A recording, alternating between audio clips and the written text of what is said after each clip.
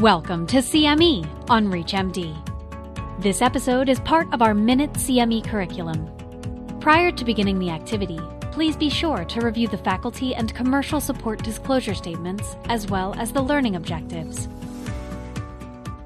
In this episode, we're going to discuss some of the preoperative considerations when discussing neoadjuvant therapy for non-small cell lung cancer. And first of all, I'm going to ask Dr. Tricia Cottrell, who's a pathologist, to go over some of the considerations we have in terms of testing for patients when considering neoadjuvant therapy. Thank you, Dr. Ford. I think pathology departments have a really important role in making sure that we're expediting pretreatment pretreatment testing results. I think it's important that pathologists expedite pretreatment testing results so that patients who are confirmed as having mutations for ALK or EGFR receive the appropriate therapies, as they would be excluded from the current approval for neoadjuvant treatment. Yeah, I think that's a key point, and something which for us as medical oncologists, we really have to consider with these therapies. Checkmate 816 and all of the other neoadjuvant trials have excluded patients with EGFR and ALK. To move to Dr. Peters, just to ask her some considerations medical oncologists may have in terms of getting a patient who's newly diagnosed with lung cancer through neoadjuvant therapy to surgery, and some of the figures on that. Yeah, thanks a lot. I think we are experiencing a new era of opportunities, thinking and considering the administration of neoadjuvant chemo IO, even in stage 2 disease, right? Meaning that we were pretty used to consider neoadjuvant chemotherapy for stage 3. It was even, we could say, evidence-based, but now the idea is not only chemo, it's chemo IO, and it's in early disease, stage 2, stage 3, even stage 1B, more than 4 centimeter. So it's really expanding it with a concern if we want to really be conservative and looking at data with a kind of scrutiny or a little bit of, I would say, all the worries that we could have by changing the paradigm of surgery first. We have been seeing across trials that we have in hands now, a certain number of patients who are screened and enrolled in the trial for neoadjuvant chemo versus neoadjuvant chemo IO, who do not reach surgery, who are not resected at the end. It's between 7 and 17% of the patients. You will probably ask me, does it happen in real life? Yes, probably, because some patients progress under neoadjuvant chemo or chemo IO. Some patients refuse to go to surgery. Some patients have toxicities. But the question is are these 7 to 17 more than what you would expect in real life? I'm not sure we have the answer, but we have to keep it in mind by implementing a new strategy. You should never take the risk of making the surgery impossible. And I think we need more trials and more data to make sure it is not the case. Perfect. No, I think that's a key consideration when we're discussing these options with patients. Neoadjuvant therapy is a wide funnel. We're essentially taking everyone who's coming in the door newly diagnosed with lung cancer and offering them not quite a new approach, but something which has not been used widely up until recently. Just move on to Dr. Spicer, who's a thoracic surgeon, and maybe to get your perspective, John, on neoadjuvant, novel approaches in neoadjuvant therapy, how a surgeon might approach that and consider it. Yeah, and to sort of dovetail with what Dr. Peters was saying, this concern of missing a window to curative surgery is really perhaps one of the most current and frequent refrains we hear. We have to remember that the trial data around neoadjuvant versus adjuvant show pretty much equivalent survival gains when we're talking about conventional chemotherapy. Those comparisons can be criticized because, as you said, neoadjuvant is a wide funnel of patients, and some might not make it to surgery, whereas adjuvant trials tend to be selected patients who actually get to adjuvant therapy. But a lot of people forget the NATCH data, which is pretty much our only fully accrued trial comparing surgery as an upfront and only modality surgery with adjuvant therapy versus neoadjuvant chemo followed by surgery. And what was very clear from that trial is that there was no harm incurred by the application of neoadjuvant chemotherapy. If anything, the disease-free survival was numerically superior in those patients. So the argument to say that by giving neoadjuvant treatment, you may compromise the patient's long-term outcome is not really borne out by high-quality trial data. And that was 15 years ago with perhaps more toxic and less effective systemic therapy regimens. So while I hear the concerns about the 17% rate of non-progression to surgery in CheckMate 816, I was reassured by the NADIM-2 data, where we saw only 7% of patients in stage 3A and 3B not making it to surgery.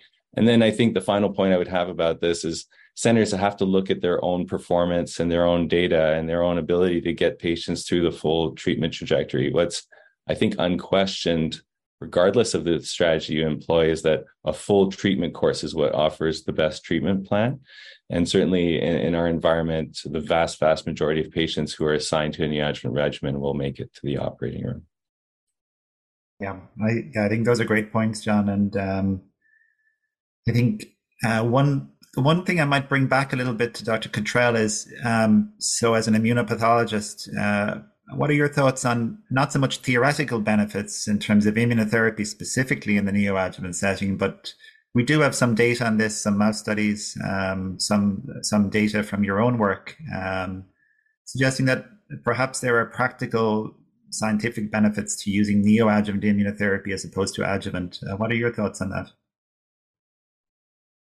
Yeah, I think that's a great point. And I do wear multiple hats in terms of immunology as well as pathology. I wanted to add, I think from the pathology perspective of getting patients to surgery, it is critical that the genomic testing be performed in an expedited manner. And I know that there's variation across sites where some places do reflex testing of pretreatment biopsies that are adenocarcinoma and others don't. And it requires a clinician to initiate that testing. So I think working with pathologists to streamline those workflows is certainly a piece that would help the neoadjuvant therapy get started sooner and hopefully increase rates of patients getting to surgery. In terms of the immunology, I'd like to emphasize that this is a whole new world in terms of therapy. That's the mechanism of immune checkpoint blockade is very different from chemotherapy. So with immune checkpoint blockade, we're specifically looking to activate an anti-tumor immune response. And we saw in CheckMate 816 that PD-L1 immunohistochemistry actually does enrich for, select for patients who are more likely to respond. So those patients who had more than 50% PD-L1 expression on their tumors, the highest rates of response. So I think there are potential roles for actually using pretreatment biomarkers to select the subset of patients that are most likely to respond to neoadjuvant therapy.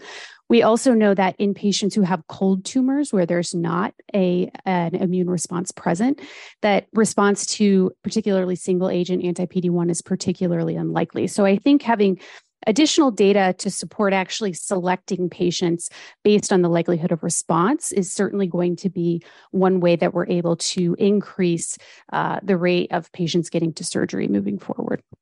Yeah, no, I think that's an excellent point. And I guess, Dr. Peters, how do you approach a discussion about neoadjuvant versus adjuvant with a patient? So say you have someone comes into your clinic tomorrow with stage 2 lung cancer. How do you approach that discussion?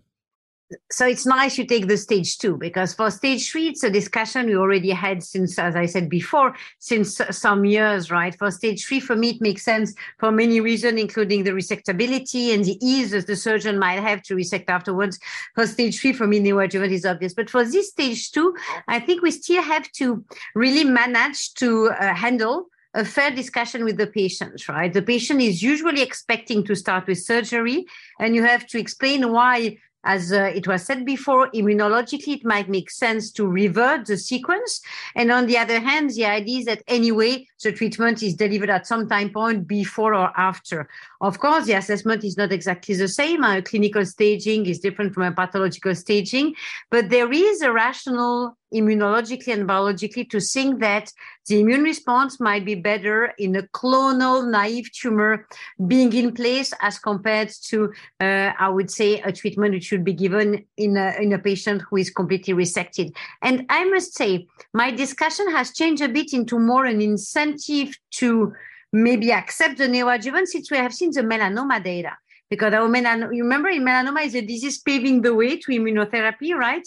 And we had this nice trial presented at the ESMO meetings this year, just thinking about giving the whole adjuvant pembro in melanoma after surgery, or just anticipating 3 cycles before surgery. And the outcome was so much better by anticipating 3 cycles before surgery. So maybe we are not melanoma doctors, but something about the immune response gives me some incentive at least to propose it to the patient, knowing that compliance might be better. And anyway, for these patients, surgery and IO are the rules, right? Perfect. Well, I think those are points we're going to definitely expand on in some of the other episodes in this series. I think we've had a good initial discussion here about those first considerations when we have patients coming in the door. And I think there are several other episodes where we're going to discuss these in more detail. So feel free as learners to join those episodes. Thank you for joining us today. You've been listening to CME on ReachMD. This activity is jointly provided by Global Learning Collaborative, GLC, and Total CME Incorporated, and is part of our Minute CME curriculum. To receive your free CME credit or to download this activity, go to reachmd.com/CME. Thank you for listening.